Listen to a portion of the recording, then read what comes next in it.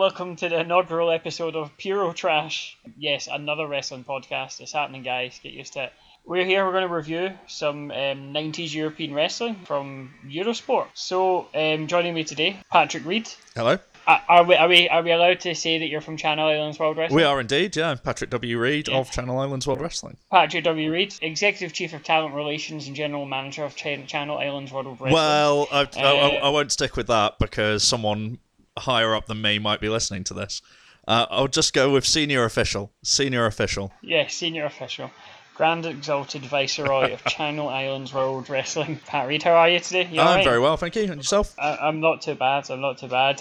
While we're recording this, I know we'll probably go in December, but this is WrestleMania weekend this week. So, Pat, you any plans? You doing anything? A small shindig, having people round to watch Mania itself, and hoping to try and fit in, at the very least, Josh Barnett's Bloodsport in somewhere over the course of the weekend. Yeah, me and George are doing some sort of we're trying to do some sort of arrangement where we try and buy as many of the shows as possible and kind of split it between the two of us and use scab a whole bunch of free credit codes and all that. So it should be really good. I'm looking forward to Invisible Man versus Invisible Stan from Joey Janela's Spring Break, where a crowd is literally going to cheer for two invisible people. I feel very sorry for Bryce Remsburg in that match.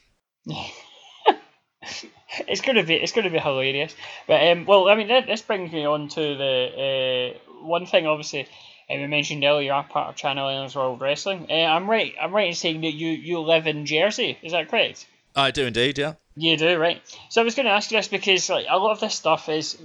Basically what we've done is we've taken the playlist called Eurosport Wrestling. There's two of them, but we've taken one of them and we're running through... It's a whole bunch of matches from shows in the 90s shown on the channel Eurosport.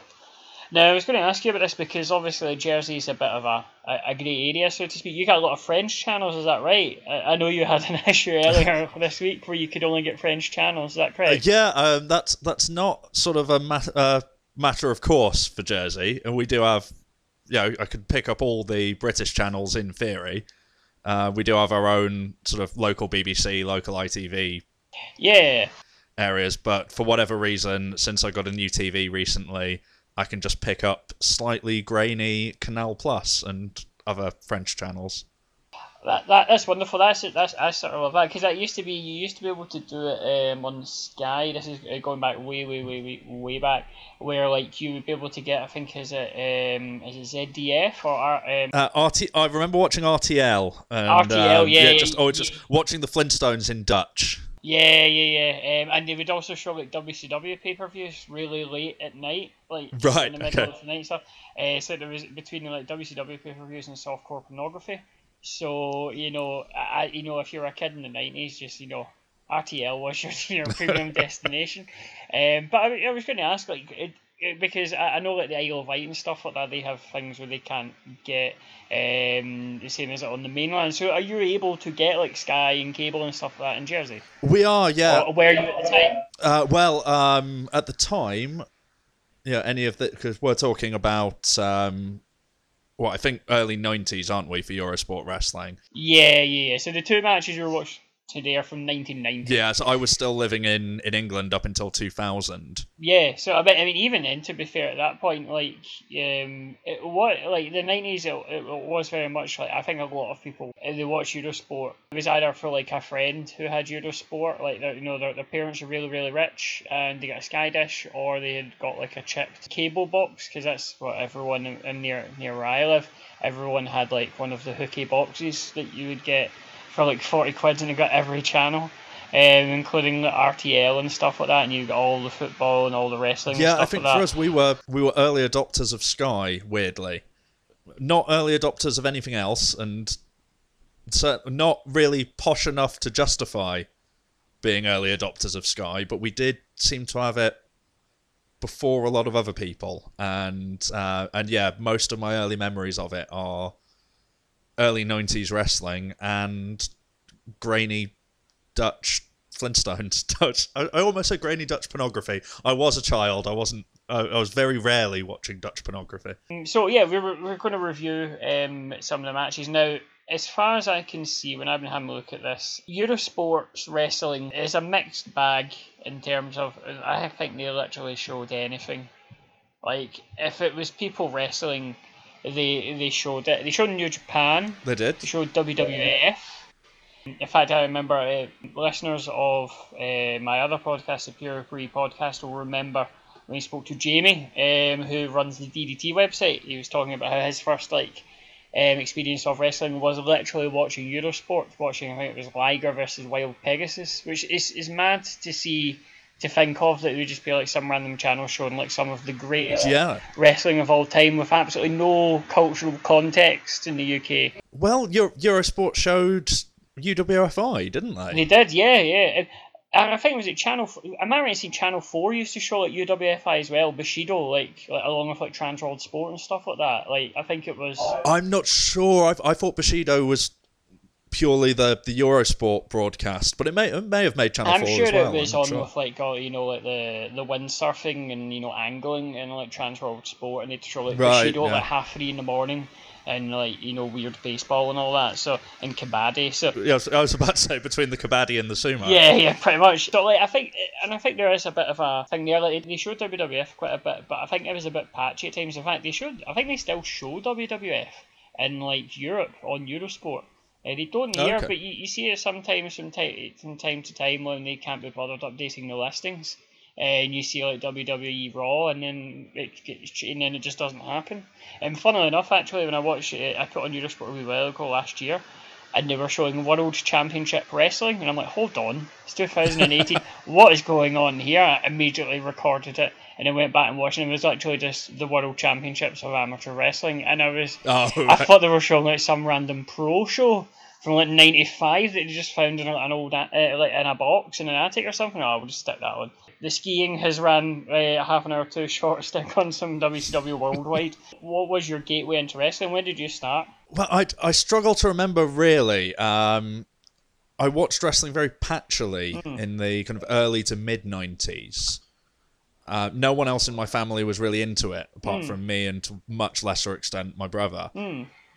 And so I'd just catch highlight shows when they were on Sky. I don't think I ever watched a pay-per-view or probably not even an episode of Raw or Superstars. I would have been watching the real B shows. Oh yeah, like your Jacked and your Metals of the world, isn't it? Yeah. Whatever the sort of 1993-94 equivalent was. Very early on, one of my favourite wrestlers was Duke Droese, so that tells you the level of talent. He can put bins out better than Randy Orton. That's all I will say. True, very true. Or maybe not. Maybe that's why we've not seen him in a while. Maybe he just has some. It's claimed another victim. Weird Randy Orton injury, where he's like he's like torn his rotator cuff, putting the bins out. That would be. Well, the amount of bins that he's put out, his shoulders might be torn to shreds. Especially if he lives around near my dad's area, because I remember my dad had a spat with his bin men. And do you have a brown bin where you stay, like with their like garden waste and stuff like that? No, we are absolutely awful in Jersey for recycling and waste management or anything. So I've just got one big fuck off bin. Well, in Glasgow, we have a brown bin which is for like grass cuttings, tree clippings, like food, stuff like that. But my dad had a spat because he has a huge garden. Like, I'm talking like full size football pitch length of garden. Like, it's huge. And he had to get another brown bin. He had to get two because his garden was so big. And they were very prissy about this, and they were like totally like getting into war for him. And I remember he once filled his brown bin up with water.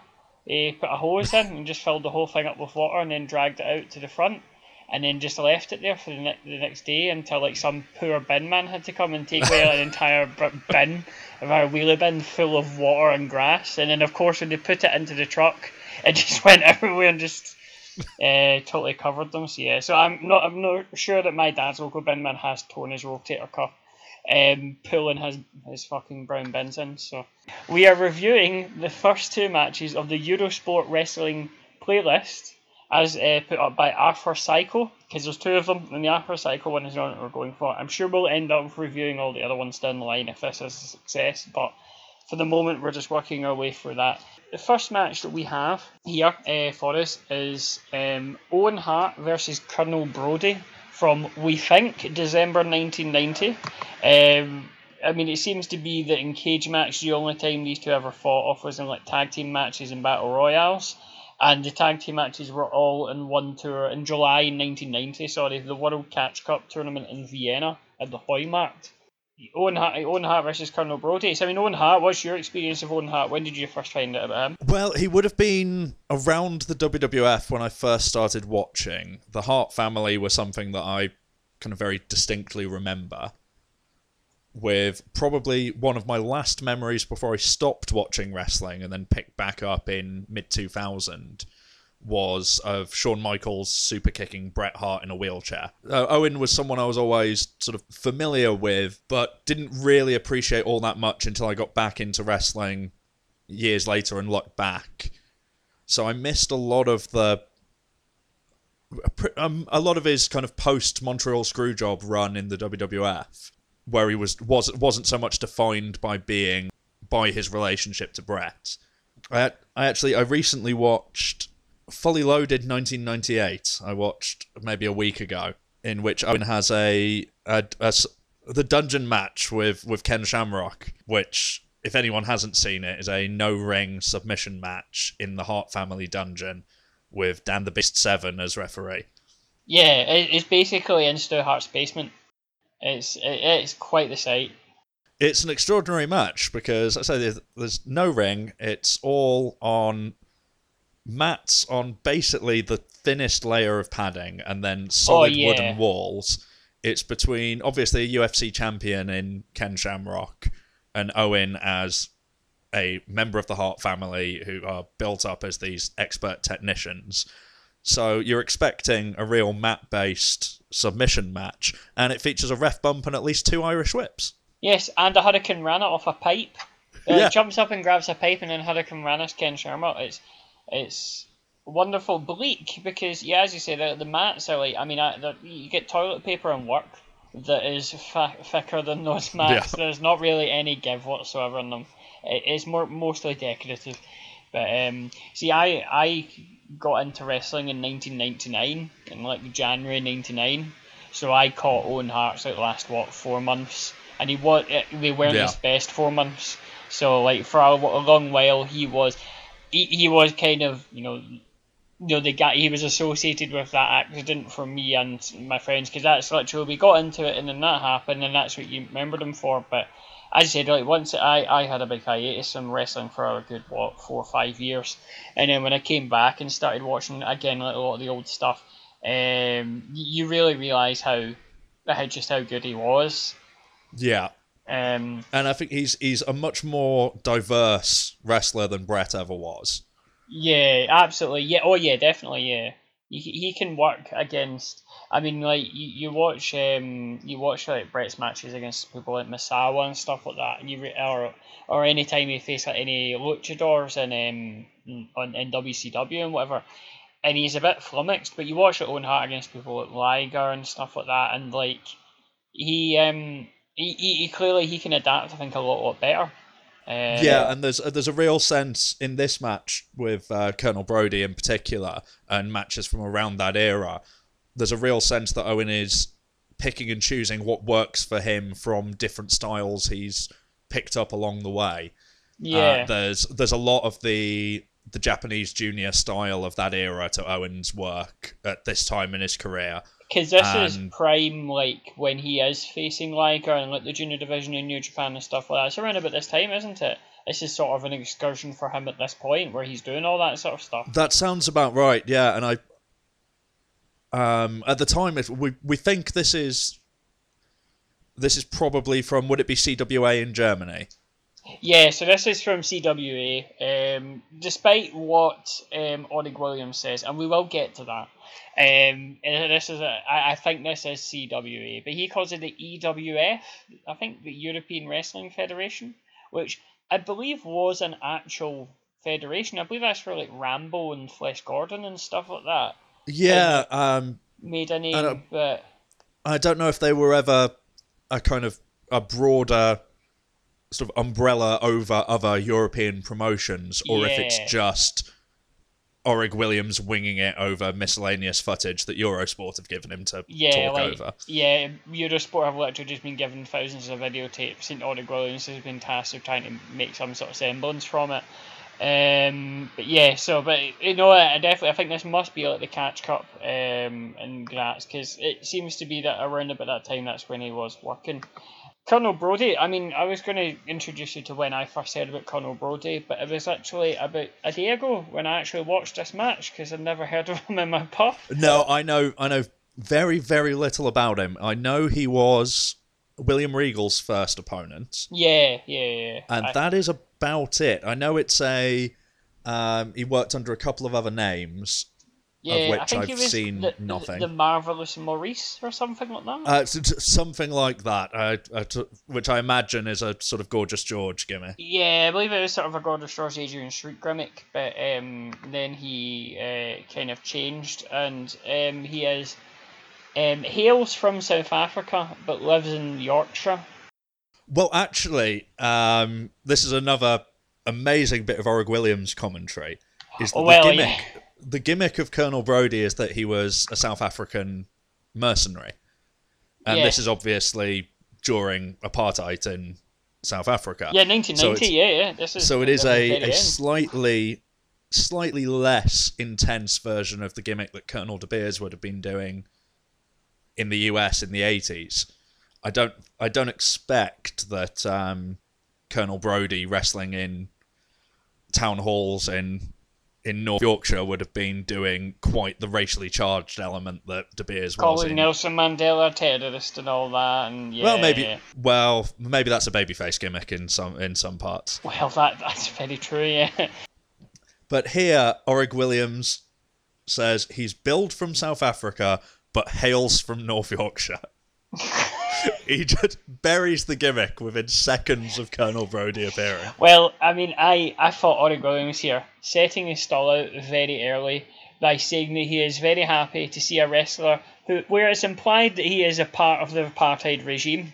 Now, he's very happy to see Colonel Brodie. He loves it. He's apartheid daft, Orig Williams. He loves this. Because I heard this, I was like, alright, then this is an apartheid gimmick. Well, surely Orig will put him over as the clear heel in this match, and, you know, clearly does not want any sort of, oh no, he's happy to see him. Oh well, then, no, that's fine. Good for you, Orig Williams. At least he wears his heart on his sleeve, Orig Williams. Indeed. And Orig also opening this match by explaining that, as usual in France, the dancing girls start the show. Yeah, I saw the dancing girls, and I was like, oh, right, literally the first visual we got. And that will only get worse as this continues. There are matches later on in this playlist where the dancing girls are quite a bit more intense than we've got here. Yes, but also it's a bit more RTL Scramble Vision. Yes, but also we should point out to Orig Williams through the mists of time that we don't think this is in France. Well. Orig Williams, within 3 minutes of this match, right, is already telling us that there are 3,000 people in here. Yeah, he says even though it might look like there's only 80 in there. And 80 is generous. Yes. There's about 15 people on the stage. Now, Patrick, in your role as Grand Exalted Viceroy of Channel Islands World Wrestling, have you ever just blatantly lied about an attendance? Ran a war memorial hall in St Helier and said you get 19,000 in. You know something. I honestly don't believe that we have, and now I'm wondering why not. I mean, this was literally like Hulk Hogan counting the attendance at Celtic Park. That's how ridiculous this was. And there were clearly janitors or season ticket holders who've not turned up. They've all been accounted because there's at least he's talking about 3,000 people. There is no, unless because he seems to imply that the side of the building is quite long. Now, unless the side of the building is like the length of the Berlin Wall or something like that, I really don't think that you've got that many people in here. Like, is this just like a hard cam and they're actually at like Twickenham or something like that? Well, that's the implication is very much the hard cam is pointed on the stage, which only has a small crowd on it, but every other side of the ring is obviously packed to the rafters. Oh yeah, and you can absolutely hear them. I mean, it's it's like Ricky Dozan versus Lou Thesz in terms of the crowd just living and dying by this. Like, you can barely hear it. You can barely hear Orig Williams' commentary for the crowd, which probably would be a good thing. That would be an improvement. Yeah. I will point out that they do end up fighting outside the ring towards the end amongst the 3,000 people. Yeah, I mean, like, it's like Dawn of the Dead, where all the zombies, just like grabbing them all. It's just an absolute massive humanity that is definitely 3,000 people. However, I mean, we are literally 25 minutes into this podcast recording, Patrick, and I'm afraid to say we have already peaked because Owen Hart cut a promo on the carousel at the fun fair. This is Owen Hart doing a babyface promo from a school trip at Bridlington Arcade. It is incredible. Really is. And I was like, well, that's it. We can just shut off the podcast right now because we're not going to get anything better. And Owen Hart in his tracksuit with a ton of kids, just cutting a promo, ready to go in the waltzers afterwards. Have I told you ever about the Mega Slam wrestling show I went to in Bridlington? Oh, please do. Mega Slam are very much in the holiday camp mould. As seen on TV, yeah. That we were, I think it was a Monday evening. Always a hotbed for like Butlin's absolutely holidays. Monday evening at Bridlington Spa. Did the George Michael tribute cabaret cancel? I did once do a show where there was a Robbie Williams tribute act on after us. I was going to say, I really wish you just said I once did do a show as a George Michael tribute cabaret because I would pay so much money for that video. I've also worked a CIW show in the same venue as a Peter Kay tribute act. So incredible. Anyway, this Mega Slam show was your family-friendly holiday camp fair. Nothing particularly remarkable. Apart from the main event was one of their top baby faces against a heel manager who had been interfering all night. And the promoter sets it up that they've only got one show left of this run, and if the heel loses, he won't be on that show. But when it comes to the match, the stipulation is announced as the loser is banned from Bridlington. Which is it's a phenomenal stipulation, and it would only be better if the show weren't taking place in Bridlington. I mean, it's kind of that way where surely should be the other way round, where the winner is banned from Bridlington and the loser has to come back. The poor heel losing and just not being allowed to have a nice day at the beach next week. Yeah, how will I ever cope without being able to take back Rock to all my heel friends? It's the sort of stipulation that feels like it would be added on right at the end of a Bill Dundee Jerry Lawler feud. They're fighting for Bill Dundee's wife's hair, $10,000, the world championship, Jerry Lawler's Cadillac, and the loser is banned from Bridlington. Yeah, it's like one of those ridiculous boxing unification fights. There was 18 alphabet soup belts being on the line. The loser is now banned from Bridlington. It's the only stipulation in all of wrestling that wasn't in the Ted DiBiase Jim Duggan match from Mid-South. I mean, I draw the line at the Buried Alive step, but if they just went banned from Bridlington, it'd have been the full set. Yeah, so I mean, this match, the first move got a replay. Literally, the first move in the match, action replay. I'm like, this does not bode well. This does not scream work rate to me. No, no. Padding out after very little of Colonel Brody's performance is screaming work rate here. Yeah, I mean, there's just hundreds and hundreds of wrist locks. Just wrist locks by the metric ton in this match. Like, there's a good 3 minutes where they just like work a double wrist lock and then just go whoa, and just turn it over and then whoa, turn it over again, and it's like, oh, all right then, I can see where this is going. And it's hard to really say how appropriate that was, not knowing where on the card this fits. If this was a main event, then this is absolutely diabolical. But if this is first match in the show, first match or first match before intermission, something like that, this is perfectly fine. Colonel Brody is a very functional, old-fashioned British wrestler who heals it up in very subtle ways and does a lot of very straightforward work. There's a bit where Brody chokes Owen in the ropes, and the referee absolutely loses it at him, just like completely screaming at him, let it go, stop choking him in the rope. Like, you know how in WWE they'll be like, come on, let it go. No, this man was just not having it whatsoever. And this is something I quite like about British and to a lesser extent European wrestling of the period, which the referee is Mick McMichael, who is a retired wrestler and who Orig Williams spent longer putting over than either of the wrestlers in this match. Orig, in between setting up Welsh wrestling shows in Sun City, explains that it is tradition for referees to wear a kilt. For referees in France to wear a kilt is tradition. You might not expect to see it in the UK, but it's the done thing. You might not expect to see it in France or, Vienna. I don't want to give anything away from the rest of the matches in this playlist, but evidence would suggest it's not tradition.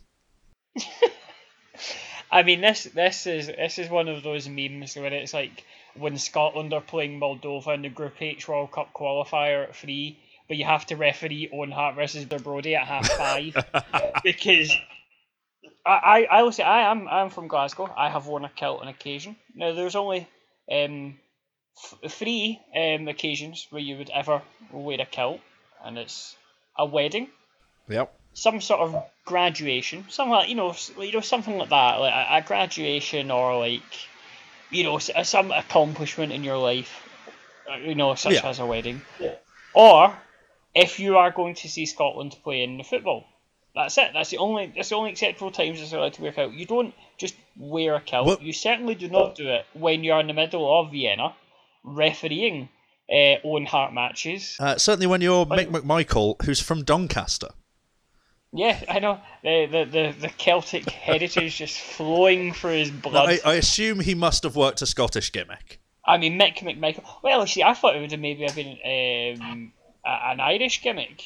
I'm not meaning to be disparaging there, but I mean, if you said to me, there's a 70s, 80s wrestler from the UK called Mick McMichael. Yeah. What was his gimmick? You'd be like, well, they've probably pegged him as, top of the morning, Guinness hat, going to his mass in the Everyday Celtic in a cup final. I do think that British wrestling tended to shy away from the Irish gimmicks though, and during the 70s. True. As we all know, that was Giant Barber's territory. Wasn't very good. Episode 1, and we're dropping in jokes. I mean, wasn't Giant Haystacks billed from Ireland, or he was like? They always intonated of some sort of Irish heritage. They did, but I don't think he was ever billed from there. No, it was just kind of like... I think he was generally billed as being from Lancashire. But I know there's a lot's been written on Big Daddy versus Giant Haystacks being a sort of ersatz Britain versus Ireland and Civilization versus Wild.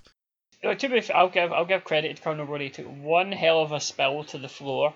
There are a couple in this match, actually, which are quite impressive. I think... I'm going to put out a wild theory here.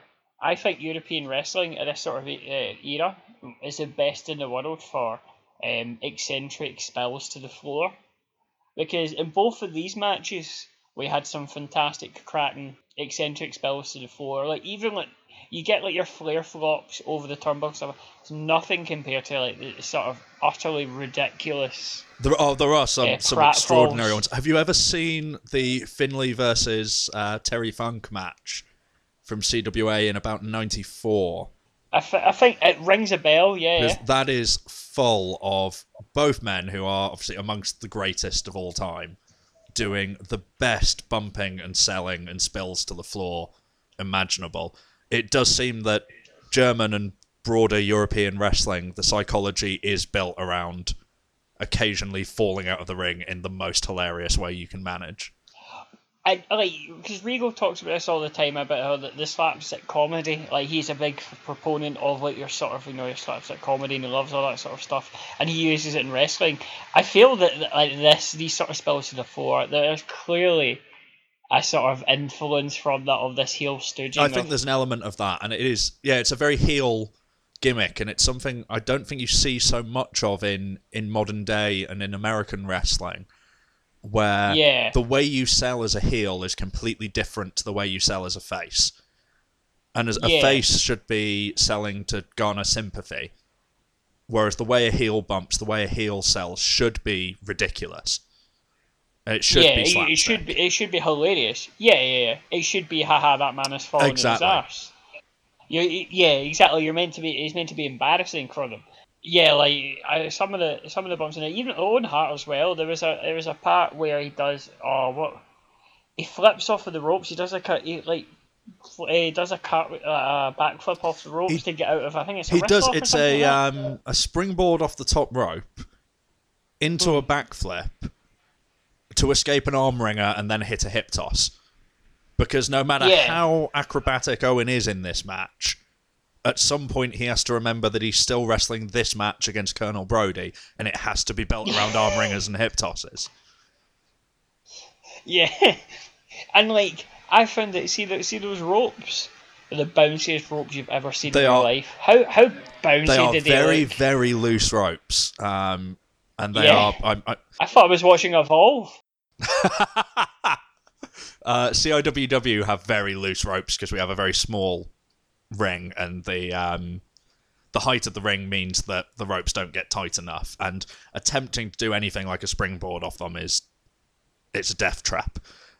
And to see how well Owen hits this springboard, which is a move that you're not going to see from someone from America or Canada in 1990. No, absolutely not. I mean, we've got Pillman. Even then I think it's sort of ahead of that time. Pillman, you might have seen at the sort of... Even him, was that all like 92? Yeah, or 91, 92? Yeah, I don't think he'd had his matches with Liger yet, that's what really kind of pushed him as a high flyer into the next gear. And I love that this is a spot that exists during a match where also Owen works the mustache. Yes, he does. It's a great... I love that. I love any sort of silly place. I wanted to say, was there a Jack Gallagher match recently where they did that, where they worked the moustache? He seems like a prime candidate for it. I'm sure I've seen it some sort of it must have been done. It must have been done. Yeah, surely. Brody gets a yellow card. I love the yellow card, and I'm a big fan of public warnings in World of Sport. But actually, a physical yellow card from the referee is something. Yeah, the visual. I wish we could bring that back. Absolutely. You should do that. Channel Islands World Wrestling, just bring in yellow cards. I would love to. There is a fantastic... I'm going to put someone over now. In London Lucha League, there's a gimmick called Evan Lee United. And Evan Lee was one of their wrestlers doing a football gimmick. And I believe he's out injured at the moment, so they brought in other trainees to be his team. Yeah. And they've all got kind of pun names. So there's David Reckham, Harry Payne... And offhand, I can't remember what the others are. Oh, right, like your Salt and Lineker sort of type of names. And they sing their national anthem at the start of the match. They all line up. Amazing. Whoever's not wrestling is out at ringside starting chants for them. Evan Lee will do real kind of manager on the sidelines, trying to hype his man up. Yeah. I'm just constantly amazed that I've never seen it done before. People have done football gimmicks, but to this extent, it's extraordinary. And it's only a matter of time before these guys start getting yellow cards, red cards, and really letting the referee lean into it. And I can't wait to see how that develops. That sounds amazing. Brody as well, for all the he milks a 10 count, partially because he's probably quite a burst couch at this point, but He milks a 10 count as a good heel should. Oh, Brody as a heel in this is... there's not a lot of heat, but his tactics heel-wise are superb. Very, very, very old-fashioned, simplistic, making sure he's on the referee's blind side when he's pulling the hair. Just the sort of cheating that used to be so commonplace, but you don't really see that much because it's not very flashy. Well, Orig Williams, in between buying embargoed tomatoes, comes away with a fantastic quote. And I had to rewind this because I didn't think he'd said this. I thought I'd misheard it. And this is verbatim a quote. Colonel Brody, back to what he does best, smiling. Yes, I remembered that. And again, I was convinced that I must have misheard it. I was like, you can't possibly have a heel apartheid sympathiser and his gimmick be smiling. He's just happy to be here.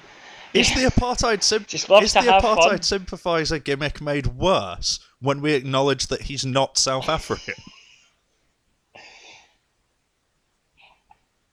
I mean, yes. I mean, because and not that by no means, and this is a credible for episode 1 for a statement to be stated. By no means am I defending apartheid here when I say this, right? But if you are from South Africa at the time and you're under the government regime, there's going to be a sort of degree of, there's going to be people who are not, overtly fussed. The train's running time and all that. You're not bothered. You can maybe understand if you lived in it, whereby if you were ruled by that government, there may be a wee bit of a Whereas Colonel Brody, by Orig Williams' admission, is from North Yorkshire, yet still a pro-apartheid mercenary. He loves apartheid, even though he's probably never been to South Africa. It is very disconcerting.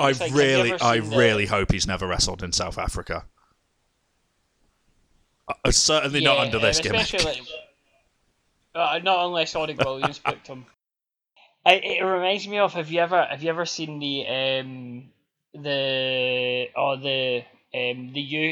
UK branch of the DPRK?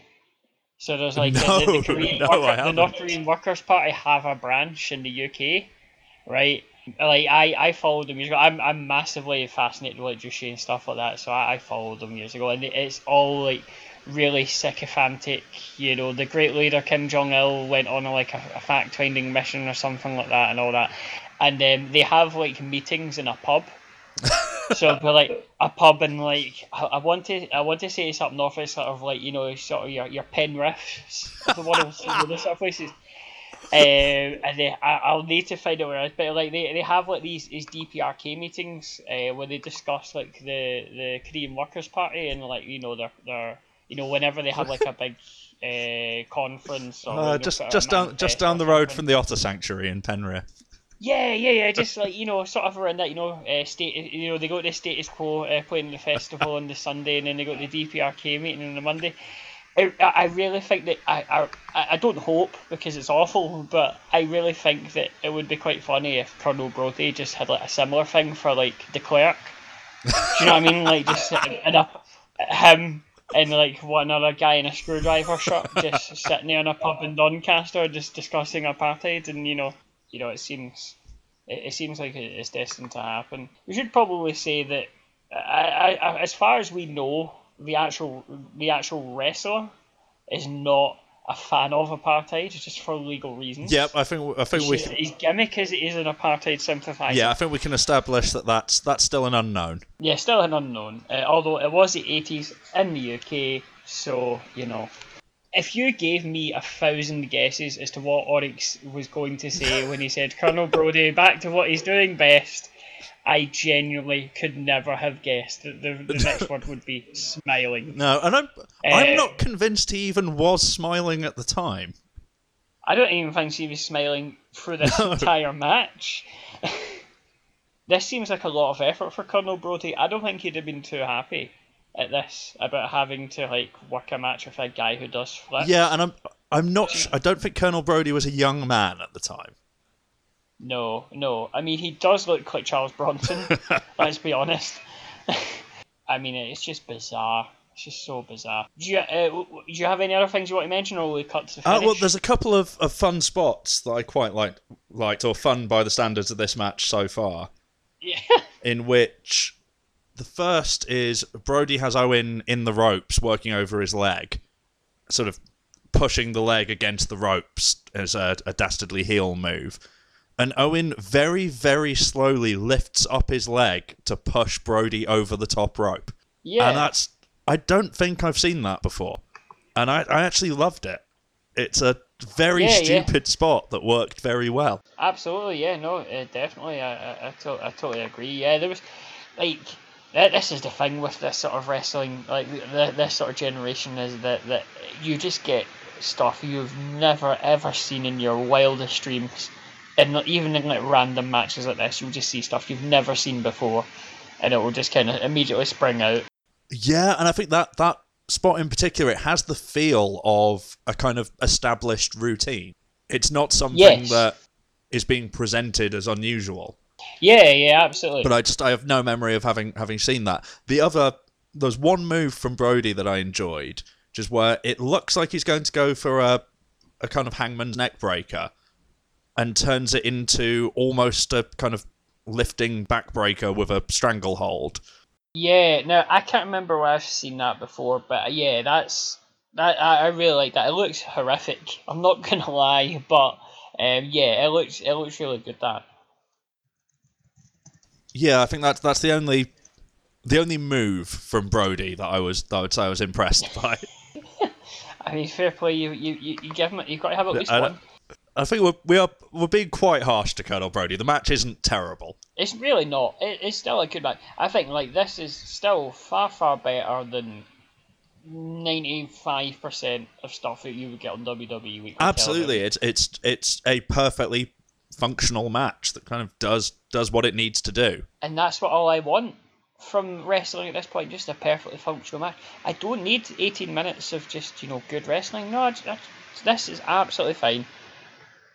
Like, I think the easiest way to explain it is, you know how, sometimes you could go and have like a fancy meal and you just kind of want toast. Yeah. Do you know what I mean? Like, you're very happy with toast. Toast is great. Now, I'm sure there's going to be tons and tons of stuff you can have that is better than toast, but toast is still good. Like, it's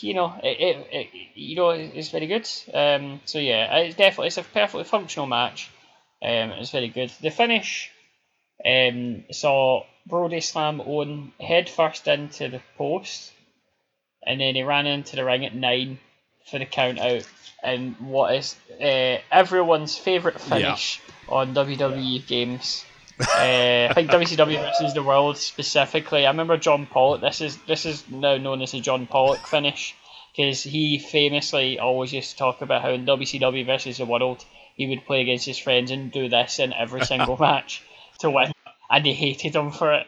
So yeah, the John Pollock finish reared its ugly head in this match. Yeah, but yeah, Sorry, what I have in my notes about the finish is just the words "fucking abrupt," because it does kind of come out of nowhere. I know earlier in the match they established how countouts work. They had Brody tease getting counted out and getting back in the ring at the last second. But this is a brawl outside the ring which doesn't fit the pace of the match in the slightest. And then probably the quickest 10 count finish I've ever seen. Oh yeah, this is like total heel ref. Like if you've got a special ref in a match, and you just totally like go 1, 2, 3, 4, 5, 6, 7, yeah, just to kind of count someone out. That's what this is. It was quite ridiculous how fast it was. And again, not knowing the context in which this match sits, it's difficult to say how well the finish worked.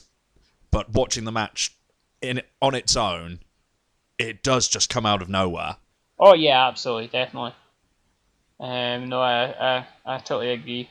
But yeah, any other overriding thoughts about this match you wanted to mention?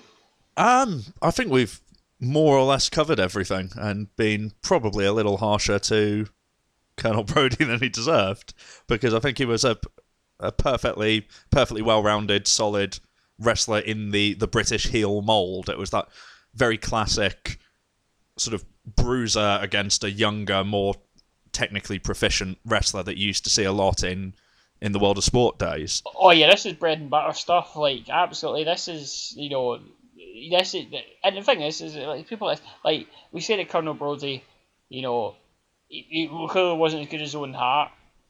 I'd wager that there's a lot of wrestlers nowadays who may be, more. I don't want to say work ratey. You know what I mean? Like, they're more indie darlings that probably are less skilled than Colonel Brodie. But the whole point is that he has, that this is his role. This is what absolutely. He has to do. He does exactly what he needs to do in that match. Yeah, absolutely. Definitely. That's fine. Okay, well, what we'll do is we'll move on to our second match. But before that, we'll have some adverts. Every week, NEC Transworld Sports circles the globe to bring you all the biggest sports stories, all the top events. Every sport from every angle. News, results, rankings, profiles of the top personalities, interviews with the men and women that matter, features from right around the world. The next edition of NEC Transworld Sport is tonight at 8, 7 UK on Eurosport. New from K-Tel, Dialomatic Mark IV, the all-new kitchen appliance that slices, dices and shreds in seconds. Simply turn the dial, slice carrots and cheese for great party snacks or delicious salads. Turn the dial, dicing onions is always a chore. Now dice onions the easy way without tears. Turn the dial, slice celery for soup or cucumber for salads in just a few seconds. Slice onions without fuss for perfect onion rings or hamburger toppings. Turn the dial, adjust the blade for thick slices, and in just a few strokes, you'll have fresh, perfect cut chips for the whole family. And that's not all. Turn the dial again and strip corn off the cob in just one stroke, simply and easily. Turn the dial once more, and now shred cabbage for that perfect coleslaw. Dialomatic Mark IV is not available in any stores, so stand by to make a note of how to order. Dialomatic Mark IV comes complete with safety guide and instructions, and ordering is easy. Call us now on this number and your Dialomatic Mark IV will be on its way.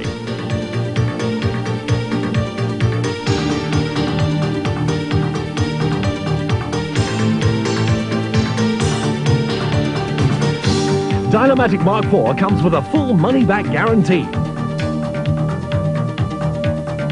Order Dialomatic Mark IV by phone now.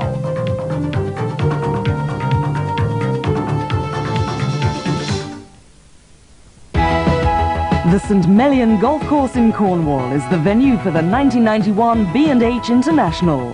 Built by the legendary Jack Nicklaus, it's a tremendous test for the players of the Volvo European Tour.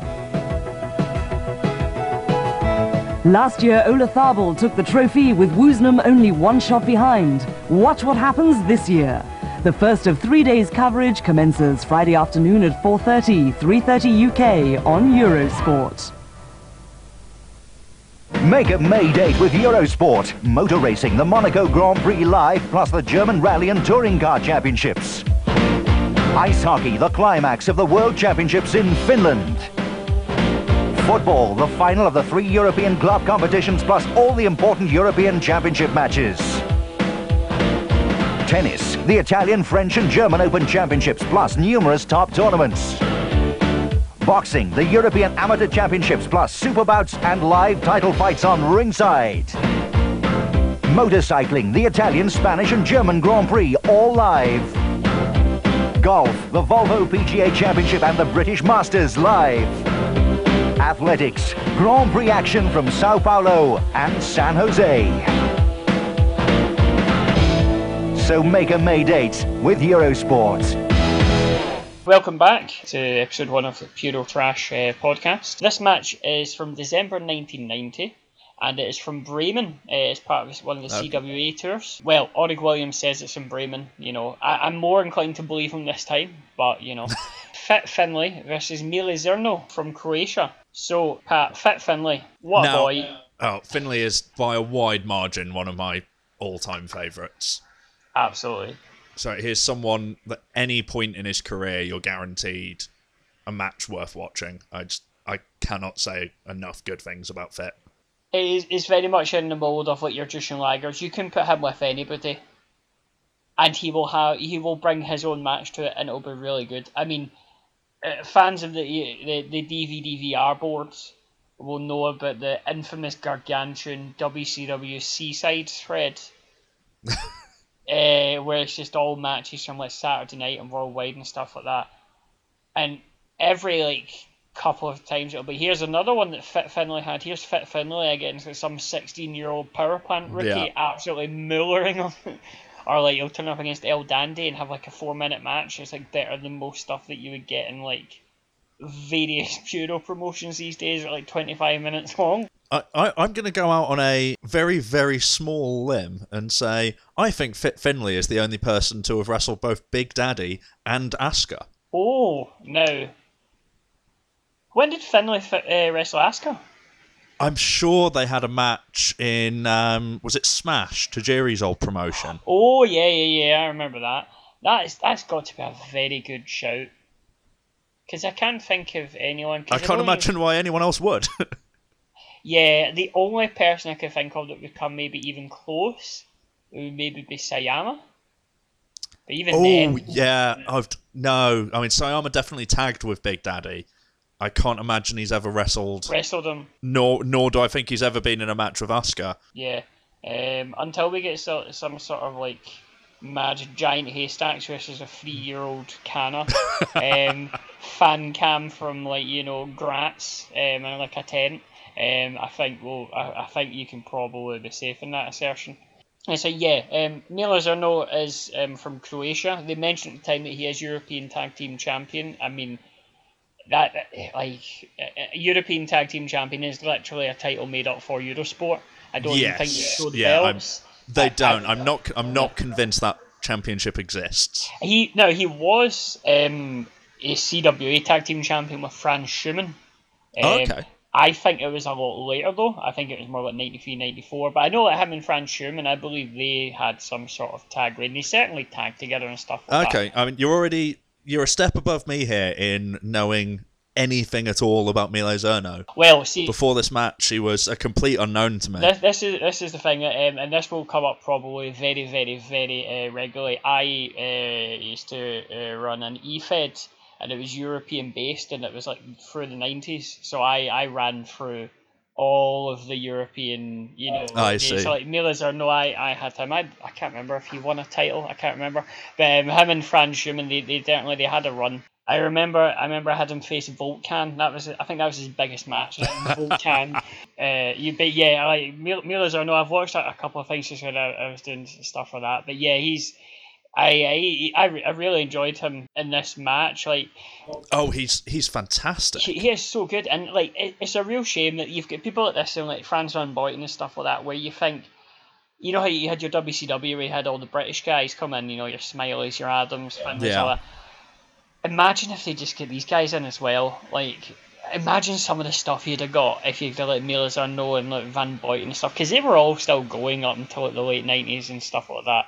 I think. Yeah, and there's so much in here that Zerno up against even some of the Lucia guys in WCW would have been so interesting. Oh yeah, and even like some of the some of the pure guys. I can imagine like an Ultimo Dragon or something like that. Oh, absolutely. Well, I did do a very quick scan of Cage Match and a couple of other sites to get a measure of who Milo Zerno was, and he does seem to have had a run in New Japan. Yeah. I think him and Schumann maybe. I think around about the time when Vader.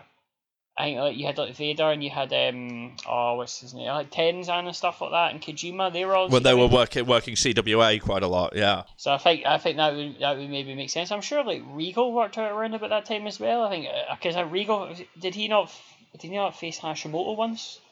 Am I making that up? He definitely worked a few New Japan matches. Whether he was there before stuff he did between them and WCW, I can't remember. But I think he may have been working Japan when W got in touch with him to bring him in the first place. Or I may be misremembering that. Yeah, that would maybe make sense, because I seem to remember him talking about that in his podcast about how he'd been like doing some insane look where he'd been like He'd been in Japan. Oh no, I think he was in Germany and they gave him the phone call, and then like he just nothing happened, and then he went to Japan and then he came back and he got the phone call again or whatever. So yeah, that probably makes a bit of sense. Like the thing with Fit Finlay here, and with anything, is that Fit Finlay, he is well regarded as a bit of a roughhouse. I say a bit of a roughhouse. He's an absolute monster. Yeah. But he's not like your hardcore Hollies or your JBLs of the world who are just plain shithouses. He can be technically proficient, and he is very generous to people, and he knows the fine minutiae of how to get these sort of matches over and what he needs Absolutely. He is what he's very, very good at, and he does so well here, is working an opponent lower on the pecking order than he is and making them look good enough to beat him. Yes, absolutely, because you really got that the sense in here that Zerno. I mean, there was some great babyface fire there, and Absolutely. I get the feeling with Finlay where it is a bit of a respect thing, whereby if he knows that you are there to work and you're not you're going to take a beating or whatever, like he will beat you up, but like if he knows that you're there to work and you're there to cooperate with him, he will cooperate with you. And he will Absolutely. get the best out of you. If you're not there to cooperate and you're just there, I think there's the infamous story in the Regal podcast of the two fat guys he saw in a motorway service station, and they trained them to be daddy fodder to put against Big Daddy. Oh, okay. And they took him to Finlay's shed, and then they had him wrestle them, and apparently they were just wailing and just absolutely crying and bleeding from multiple orifices, and just absolutely leathered the absolute hell out of them, and they were never seen again. And I think it was just kind of like these guys are kind of there to get a quick payday, and he was just absolutely wasting them. But I mean, somebody like Neil Lozano, he by no means was he unprofessional. He could be very no, professional. absolutely not. Yeah, and with that discussion of Finlay's reputation and the sort of worker that he was, I think it's worthwhile us taking a bit of a step back and acknowledging that he came to the ring to Belfast by Boney M. Yes, I was so delighted when I heard, because I remember I think it was in WCW in 1996 when he came out to Belfast by Boney M. Boney M, who I love, by the way. I'm a big fan of Boney M, specifically the tune Belfast, but it's such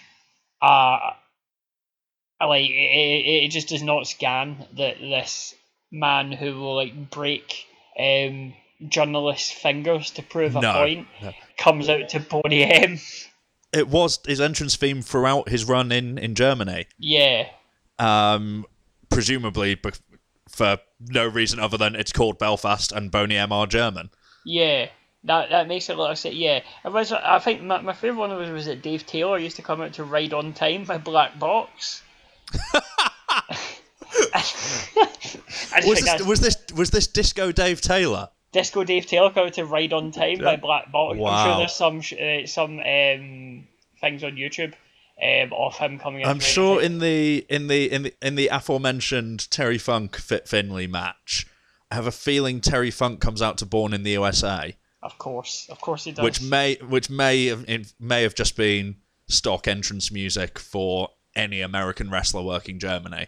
Well, I mean, there's an interesting point here. Then that this is like a televised product. This isn't a fan cam or anything like that. As we all know, Corporate didn't exist in the 90s. Certainly not in Bremen.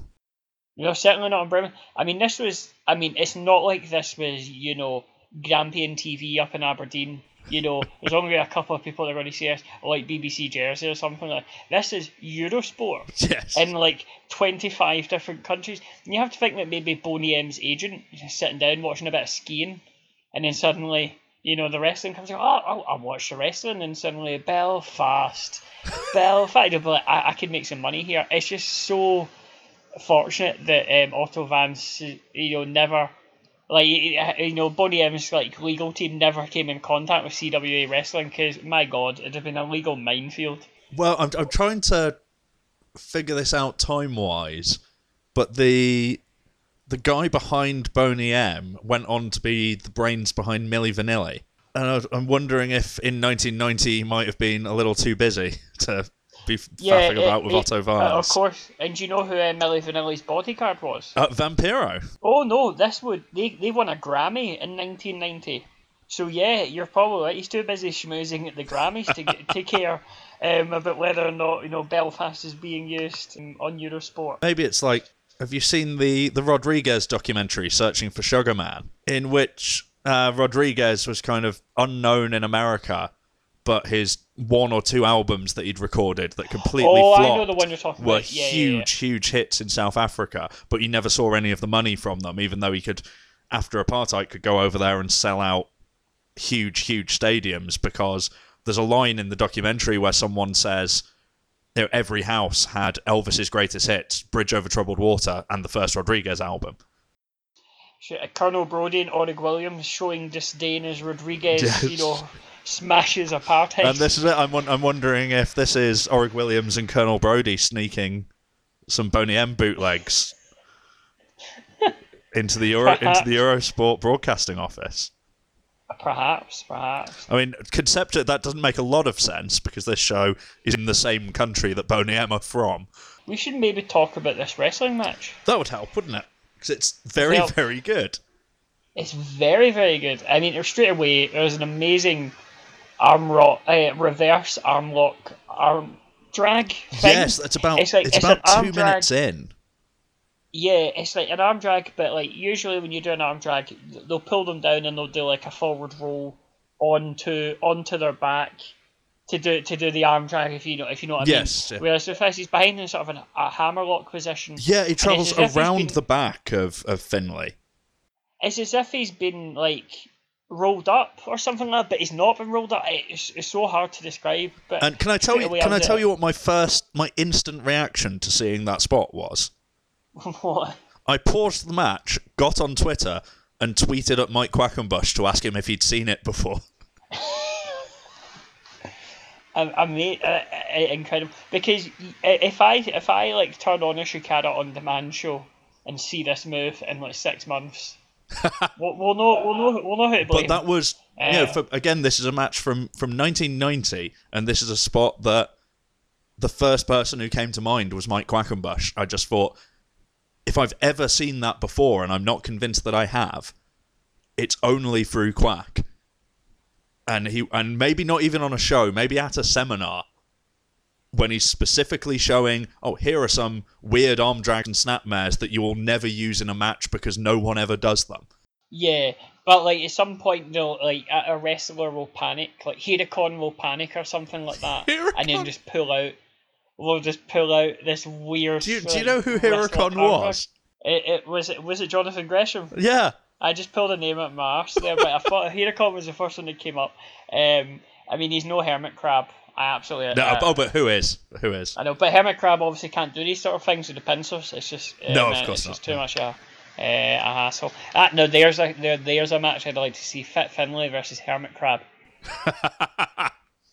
I remember Fit Finlay apparently walked out on a show he didn't name, but I would guess could have been Shikara, because people did a slow motion spot.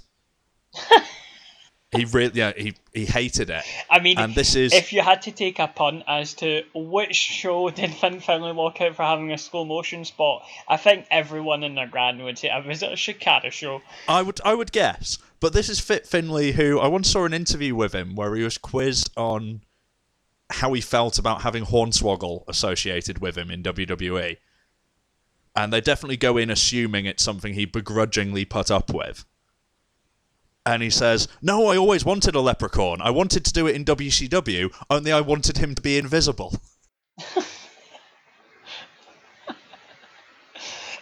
I mean, like, it's one of these, like, it's one of these things where it's like somebody who's is very straight-laced and stuff like that, but they have oddly peculiar things where, like, you would never guess, but, like, yeah. Yeah, like, I know. I don't know that Fit Finlay didn't have an invisible leprechaun sidekick in WCW. You say this. See, when you mention this, I'm sure there was a leprechaun in WCW. There was Braun the Leprechaun in the Dungeon of Doom, the greatest stable of all time. Yeah, of course, yes. Why was Fit Finlay... Can you imagine Fit Finlay in the Dungeon of Doom? I really want that. I'd love to see Finlay just in like a gauntlet against the Dungeon of Doom, like all of them, like Zeus, the ultimate solution, the lot. But yeah, the like, ultimate solution. That arm drag straight away, I knew I was in for a good one. Auric Williams, keen apartheid sympathiser that he is, says that Finlay knows a million holds. He does not 1,000 holds. He knows a million holds. He specifically says it's not 1,000 holds, it's a million holds.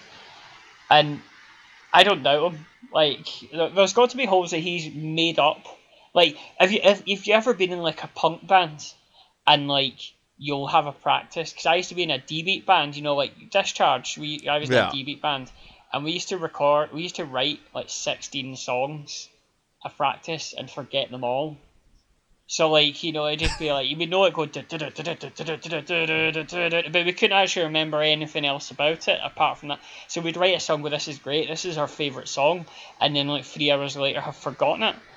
I feel that Finlay does that with holds, where he makes a hold up. Because I'll use this in a match, and then like 3 pints of Beamish later, he's like, I can't remember what it is. Oh man, no, it's gone. It's gone. I've heard stories of Skyder, the luchador, spending 3 hours in the ring before a show because he wouldn't get out of the ring until he'd invented a pin that he hadn't used before. That's correct. You'd love just to see like. How old is Skyder? He's like sort of early 2000s, isn't he, or is he a bit older? That's sort of when he became known to me. I imagine he was head trainer for Toriumon. Right, yeah. So he was born in 1964, so he'd have been about 35. So like, I wish he would have he would have been really perfect in this. I think he'd have been great in this. Absolutely. Oh, there was another one. There was a chinlock as well. Now chinlocks. Chinlocks have got a stigma these days. The Baron Corbins, the Jinder Mahals of the world have totally ruined chinlocks. But in this match, what a chinlock from Finlay. He puts it on, and then Zerno does the standard snap mare over his shoulder to kind of, bring him over. And Finlay keeps a hold of the chinlock, so Zerno just goes with him, and he's still in the chinlock. This is something Finlay does throughout the match. Oh, and it's wonderful. Does it with a single leg Boston Crab later on, which is the most painful looking I've ever seen. Oh, that hold my word! Have you ever seen? Really lays it in. Have you ever seen is it Norman Smiley versus Dean Malenko match from like Saturday Night WCW, where it's similar to that old Daniel Bryan Cesaro match where they just had a headlock. Yeah. And like, I think I want to say is it Smiley puts the headlock on Malenko, and the entire match is just that. It's just Malenko getting out of the headlock, Smiley putting it back on, Smiley, Malenko reversing out of it, and then Smiley immediately putting him back in. I think it's one way or the other, but like the entire match is based around this, about chinlocks and headlocks. And that's true with the chinlock from Finlay. The half Boston later on is. It looks so painful to begin with, and then every time it looks like Zerno's getting out of it, Finlay's just held on.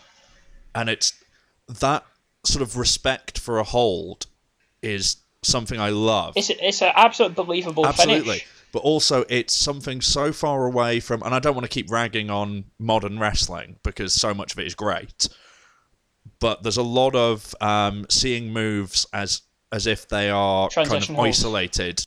Not even transitional, it's something that are sort of isolated units. It's like you're playing the video game and you press left and circle to do a half Boston Crab, and then once the half Boston Crab's done, you do your next move. And it's very surprising that you would now, because you have people like Finlay and Smiley and Regal and Brookside and stuff like that who did all these sort of things.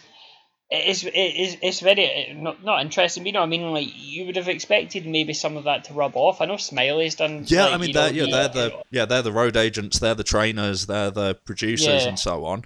And also, the influence of UFC and MMA in general, you'd think would lean more towards the struggle in and out of holds. And you've seen it in some respects where it's much rarer now than it used to be in wrestling to see someone really hold out in a submission for a long time before they tap. Yeah. Because UFC has kind absolutely. of taught people that that's not how submissions work.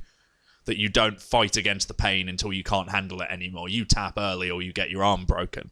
But it hasn't gone the other way yet of kind of informing the way you get in and out of holds so much. They're still seen as these isolated moves rather than, I say, Finlay wrestles here where Zerno might turn over to get out of the crab, but Finlay still holds on to the ankle and manages to turn it into a heel hook or whatever the next hold is.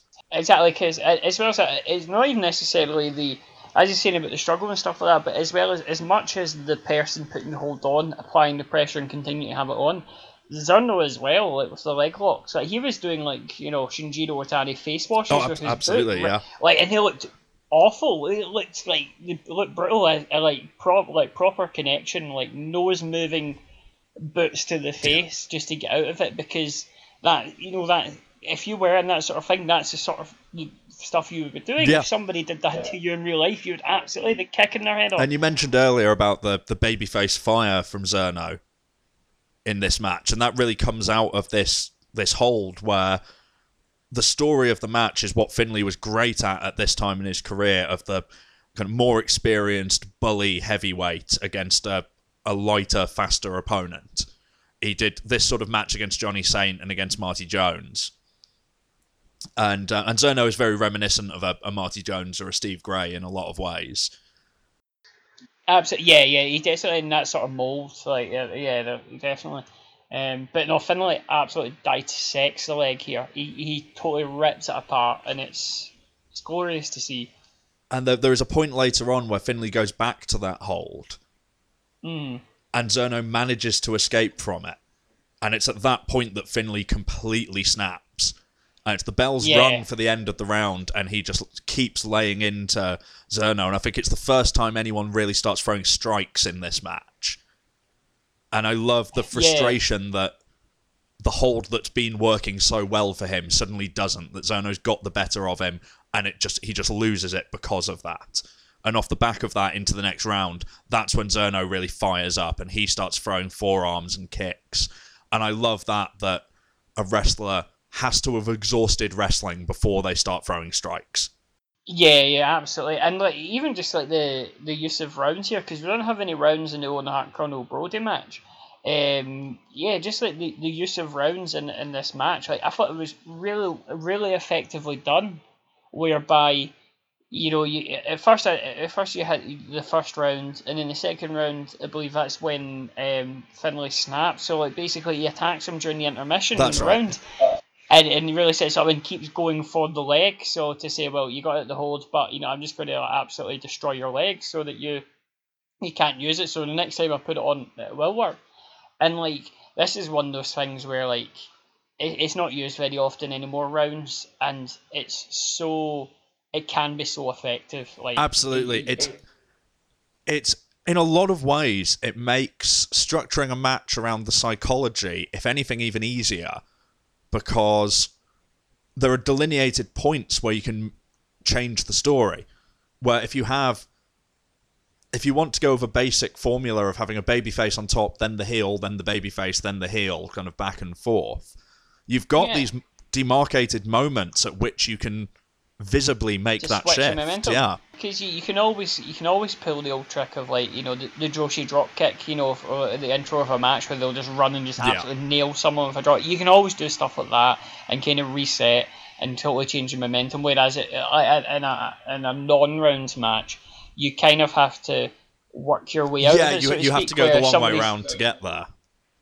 Yeah, and there's kind of moments where if you were getting beaten down so much, you would want a breather, if you know what I mean. You couldn't immediately just snap out of it and just go. You obviously got your second win and stuff like that, but the fact that they have a breather where they can take a moment to take stock and kind of reconcile themselves and then come back, it's a very good narrative tool. And even then, the problem is as well, rounds, is that you do sometimes, I think nowadays, if there is rounds, there can be that tendency of the stock formula will go the 8 rounds, the 2 or 3 falls and stuff like that, whereby there's that sort of where you can use it as a narrative, but it can also be a bit of a crutch Yeah. where you can fall back in rounds and stuff like that. Finland's are knowing this, were not using this as a crutch. They used it really, really well and timed it, exquisitely, the comebacks and stuff like that. And I think when you're working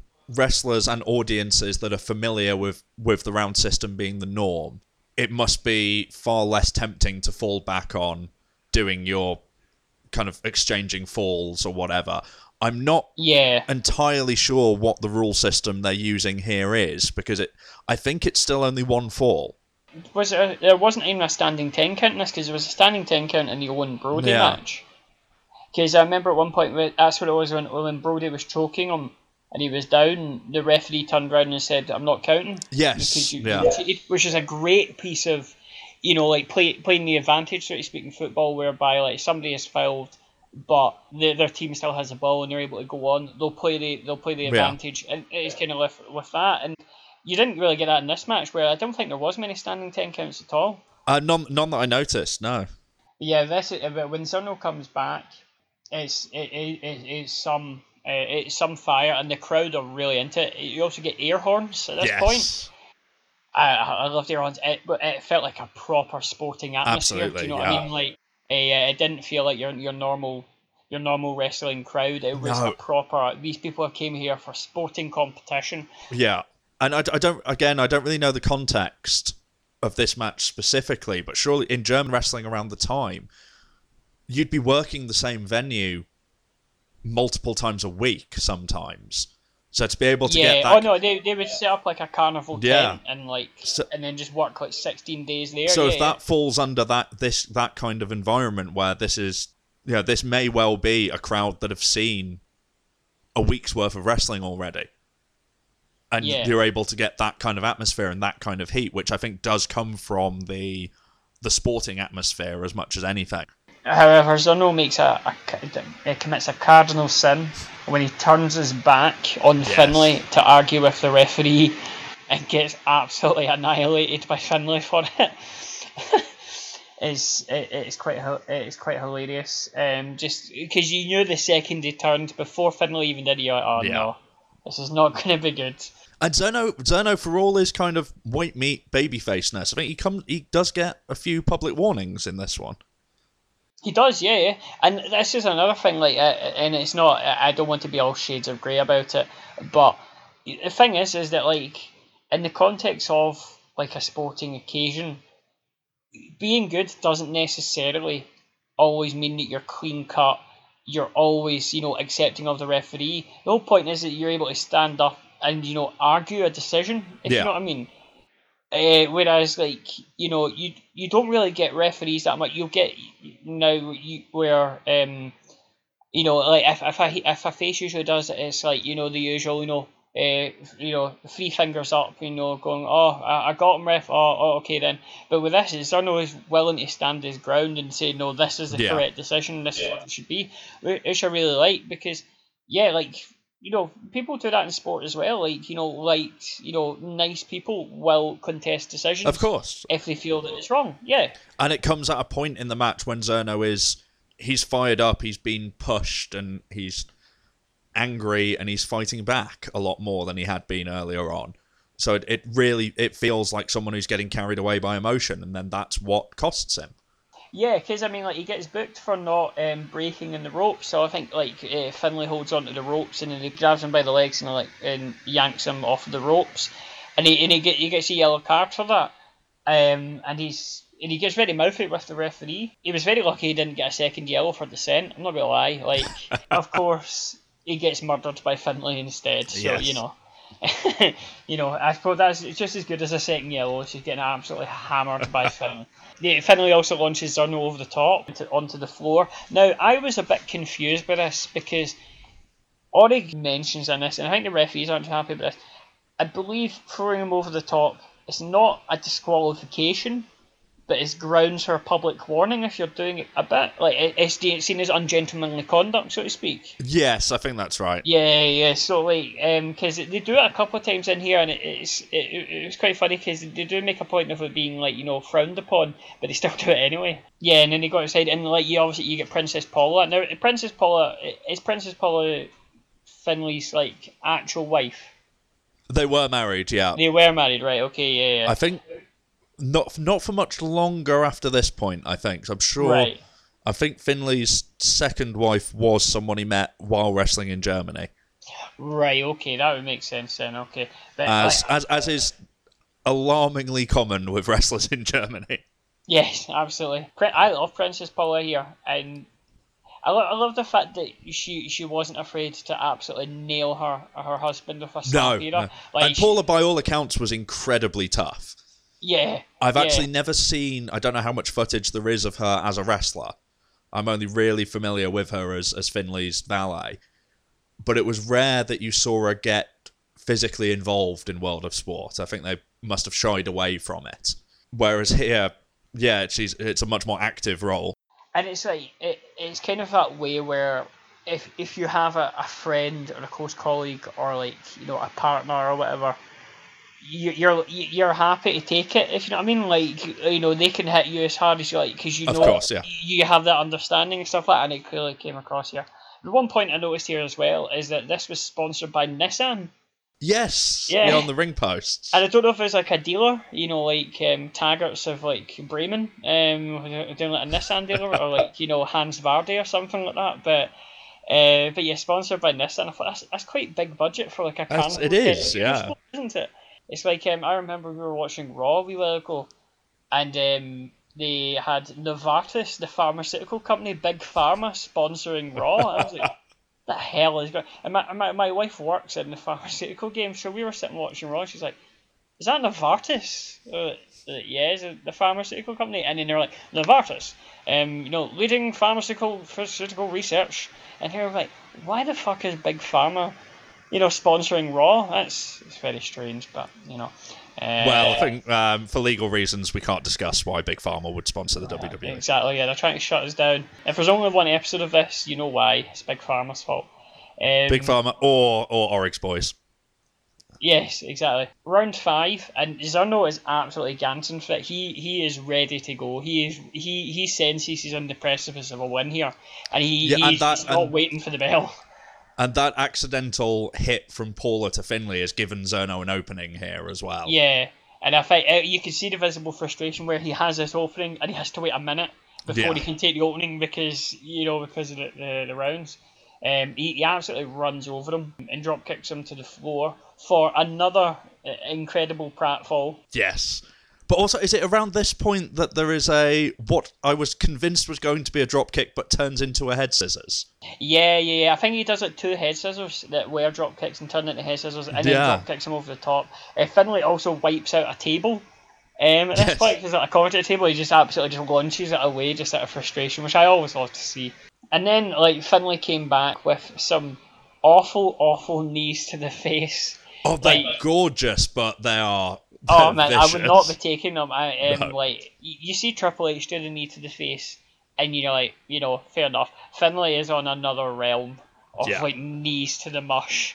Although I think it's slightly before the high knees from Finley. I think where we get another incredible move from Zerno, where they do the whole international routine, but with the hip toss at the end of it. It's this combined hip toss leg trip where Zerno ends up with a lateral press on Finley. Yeah, and it's one single motion, and it's so smooth and so impressive. I would absolutely love to watch these sort of matches. Like you mentioned Quack before. I feel really that's a sort of holy grail sort of wrestling experience would be to sit and watch stuff like this with like Quack and Chris Hero and Colt Cabana, like absolutely proper students of the game who have just inhaled all of this and just kind of, because you'd be so tempted to do it. If I was a wrestler, I'd absolutely just be nicking moves off CWA. Oh, absolutely! All I think. The time. If you want to steal from someone, steal from matches that no one watches, steal from promotions and territories that most people haven't seen. Yeah, because don't do the Burning Hammer. Exactly. Kobashi did the Burning Hammer and it was great and we all loved it. You don't need to do the Burning Hammer. You're not Kobashi. Stuff like this, There's so much out there whether it's looking into different countries, different promotions, or just further back in time to find spots that don't happen anymore and routines that no one uses that may as well be new if you did them now. If some indie darling had busted out that exact spot. If Zack Sabre Jr. was in the New Japan Cup against like Yoshihashi or something and pulled this out, people would be absolutely agog. Absolutely. And it's just in this random tent match in Eurosport. As well as with the knees, even as well, speaking of incredible moves you never see, Finlay hits 2 knees, right? And he goes for the third knee, and Zerno somehow catches him at mid-air and turns it into a spine buster. And it looked incredible. It looked so good. And there's at least a good 10-15 moves you could just nick out of this that no one has ever seen. There were a few points where I was literally jumping out of my seat watching this. And then by the end of it, just left sort of sad that Zerno wasn't bigger than he was. I've come out of this absolutely loving him and being annoyed that there isn't more to go out there and find. Absolutely. And I'm kind of annoyed that I didn't push him to the moon in my E-Fed now, to be honest. But he should have been unified champion. Yeah, Zerno, as well as that, there's another moment as well where he does a drop kick and I think Finlay moves out of the way and he does his back in, which is such a simplistic thing. Yeah. But it's done so well. It's just a drop kick and he lands in his back and you think, well, you land in your back. Statistically, law of averages says at some point you're going to hit it and you're going to, dink your back a bit. I remember I fell on the pavement in December and absolutely did my back in. Yeah. And I fully, it was a proper bump because, arms out, stuff like that, and even I, did my back and shoulder and it's if you're an actual human being, that's going to happen. Yeah, and functionally, it's... We joked earlier about Randy Orton doing in his shoulder, taking out the bins. Yeah. But it's the mundane movements that are going to cause those injuries because you're not prepping your body for it. Yeah, absolutely. And missing a drop kick, psychologically as a wrestler, you're not preparing for the bump that you would be if you were taking a move from someone. You're expecting, this might sound silly, you're expecting the cushion of the Exactly. person, if you know what I mean. You're expecting to be stopped by the person, you'll hit them and it'll kind of stop your momentum a little bit. So when you go down, exactly. You're So within the kind of kayfabe logic of the match, missing and then taking that landing is going to do as much, if not more, damage than if you'd been hit with a body slam or a spine buster because you've not been able to brace yourself. Absolutely, yeah, definitely. And as well as that, when they move out of the way, I think the thing is, when you do a drop kick, you kind of move your legs together and to kind of join them together, so you've got this you've got a rigid motion on your legs. You're not even a webcam and I'm sitting here doing stuff and all that, but it's like this sort of rigid motion where your legs are kind of welded together like a 1990s WWF action figure. But when you miss it, you're not doing that because you're not getting the bounce back and your legs are more likely to waver and stuff like that. So yeah, it is, you're going to be all over the shop because you're not expecting it. Absolutely. Of course, Finlay, being the absolute sadist that he is, just goes to town in the back. And I think he tries to go for a pin, but the bell goes for the round at that time, and he looks mad, very mad. Finlay, he takes him to the floor, and this is pretty much the finish. Oh, we get the Trent Seven special of him hitting the ring post. No, but this is an old spot. I mean, I think LA Park did this a couple of months ago in MLW against the rigging, or for the MLW, the rigging and stuff like that. He's done this everyone. This is a very it's a bit of a rote spot these days. Yeah, it's usually would be a missed chop, a knife edge chop against the ring post. Here it's not that. It's a full on. It's a full-on punch, as in this ring post has aggrieved him. This ring post has said things about Paula, and he's not happy. It reminded me, I remember once I was at a bus stop, and I was sitting next to two Neds. Do you know what Neds are? Yes, yeah. Right, so I was sitting next to two Neds, and they were really drunk, and they were sitting drinking and all that. And there's one of the bus shelters with an advertisement in it. Hey, this really drunk Ned, he's sort of, I was like, oh, I bet I can hit that, and I won't feel it. I'm like, I'm that hard. And his father's like, no, you can't. I said, I can. It's only plastic. It won't hurt. And he's like, no. Well, he says, no, it's just plastic. It won't hurt. I said, right, do it then. And he did. And it was glass. And he shattered his hand. And it felt like this. Just this Ned smashing up, like full on punching a bus shelter. And then just breaking his hands and being covered in glass. It was milder than this shot on this ring post. It's incredible. And they do say, and I love this little piece of detail, Finlay will have to go for an X-ray in the morning. Yes. You would. Yeah. You absolutely would. Like, but you don't think about it. You think, wrestlers are just made of adamantium and, they just regenerate, overnight. No, this is really sore, guys. Like, it's going to, like, a stupid move like that. He is going to have to go to hospital. But he's such a hard nut that he'll continue on with that, yeah. But yeah, so this causes it, and then at that point you're like, that's it. Zerno has this in the bag.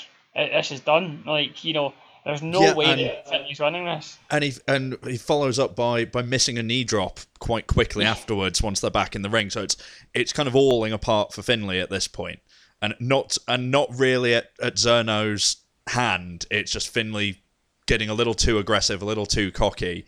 And it's all sort of just starting to fall apart for him. Yeah, absolutely. And then Zerno, sadly, he goes up and goes for a crossbody. Yes, yeah. And then Finlay, like, he doesn't even move out of the way. He just ducks it. And I love that. I love that fact, like, he could have moved it away or whatever, and no, he just goes underneath and he just flies over him.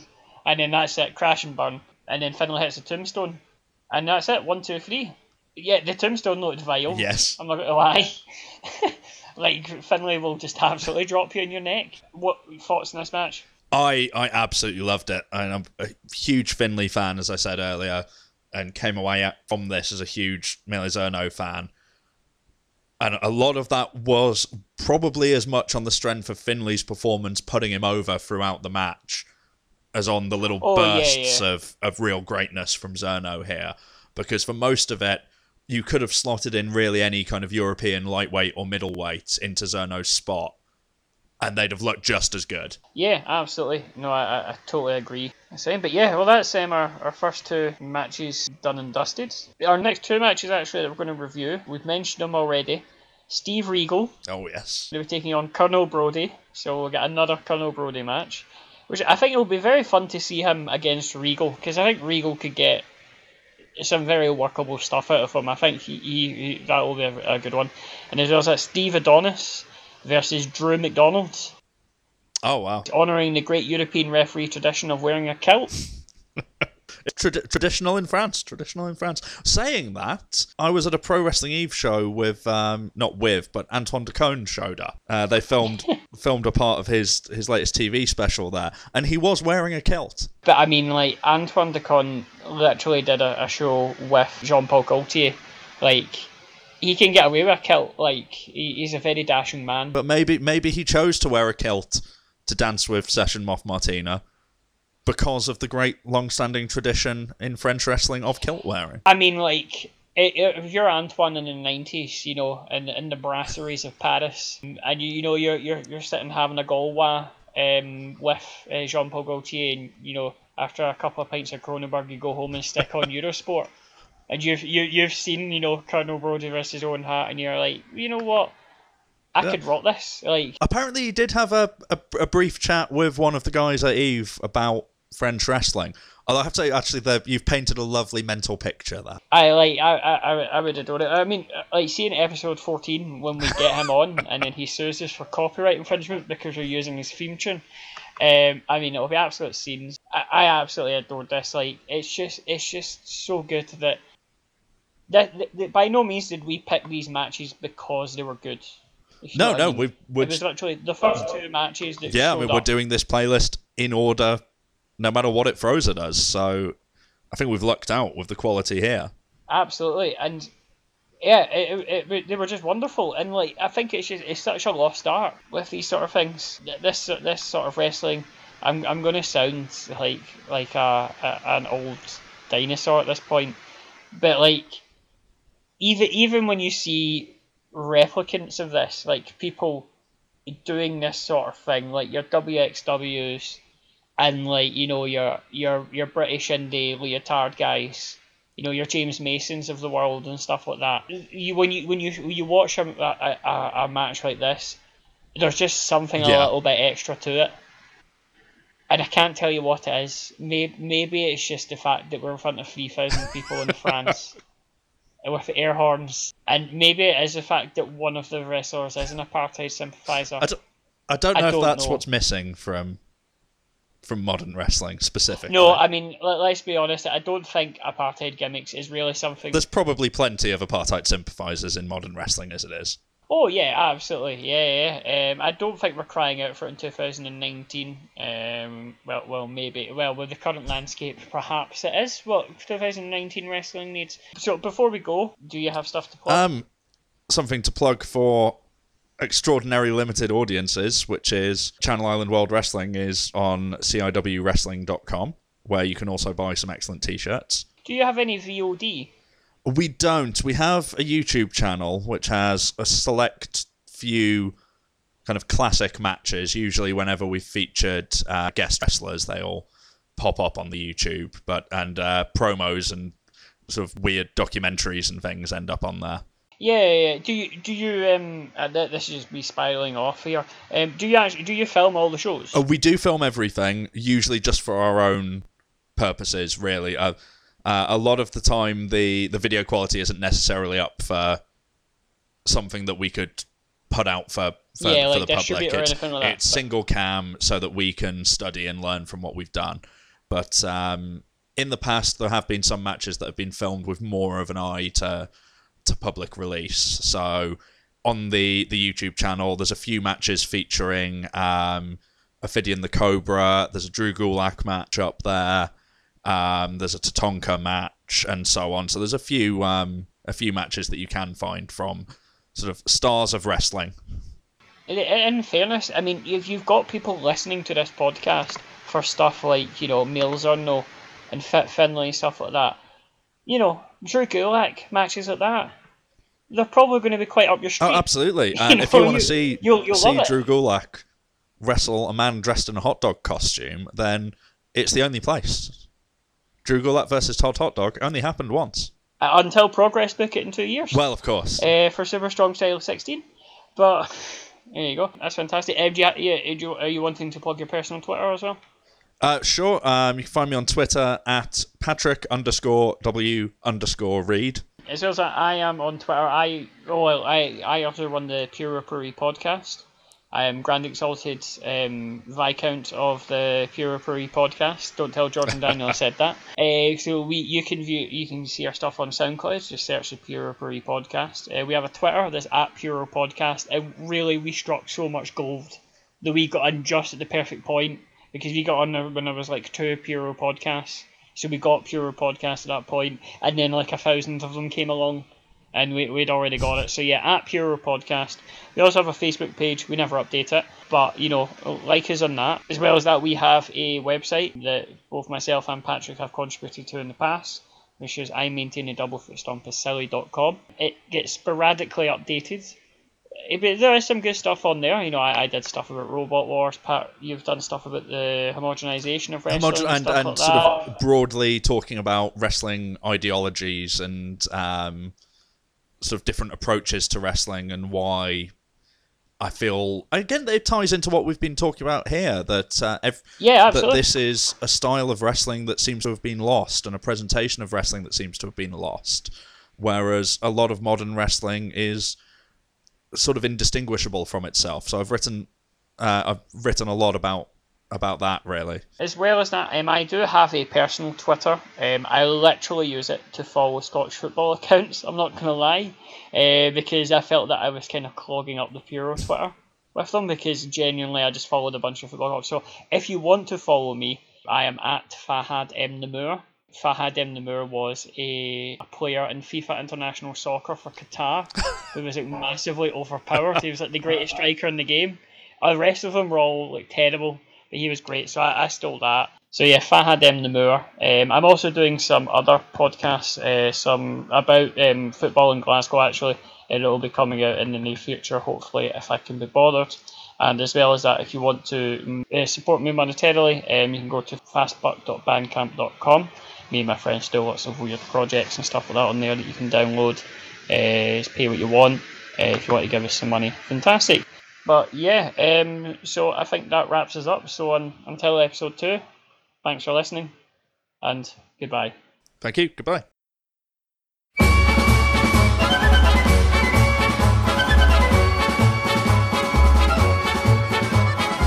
Même si un jour à Knokke-le-Zout, je deviens comme je le redoute, chanteur pour femmes finissantes. Même si je leur chante mi corazon avec la voix bandonnéante d'un argentin de Carcassonne. Même si on m'appelle Antonio, que je brûle mes derniers feux en échange de quelques cadeaux, madame, et fais ce que je peux.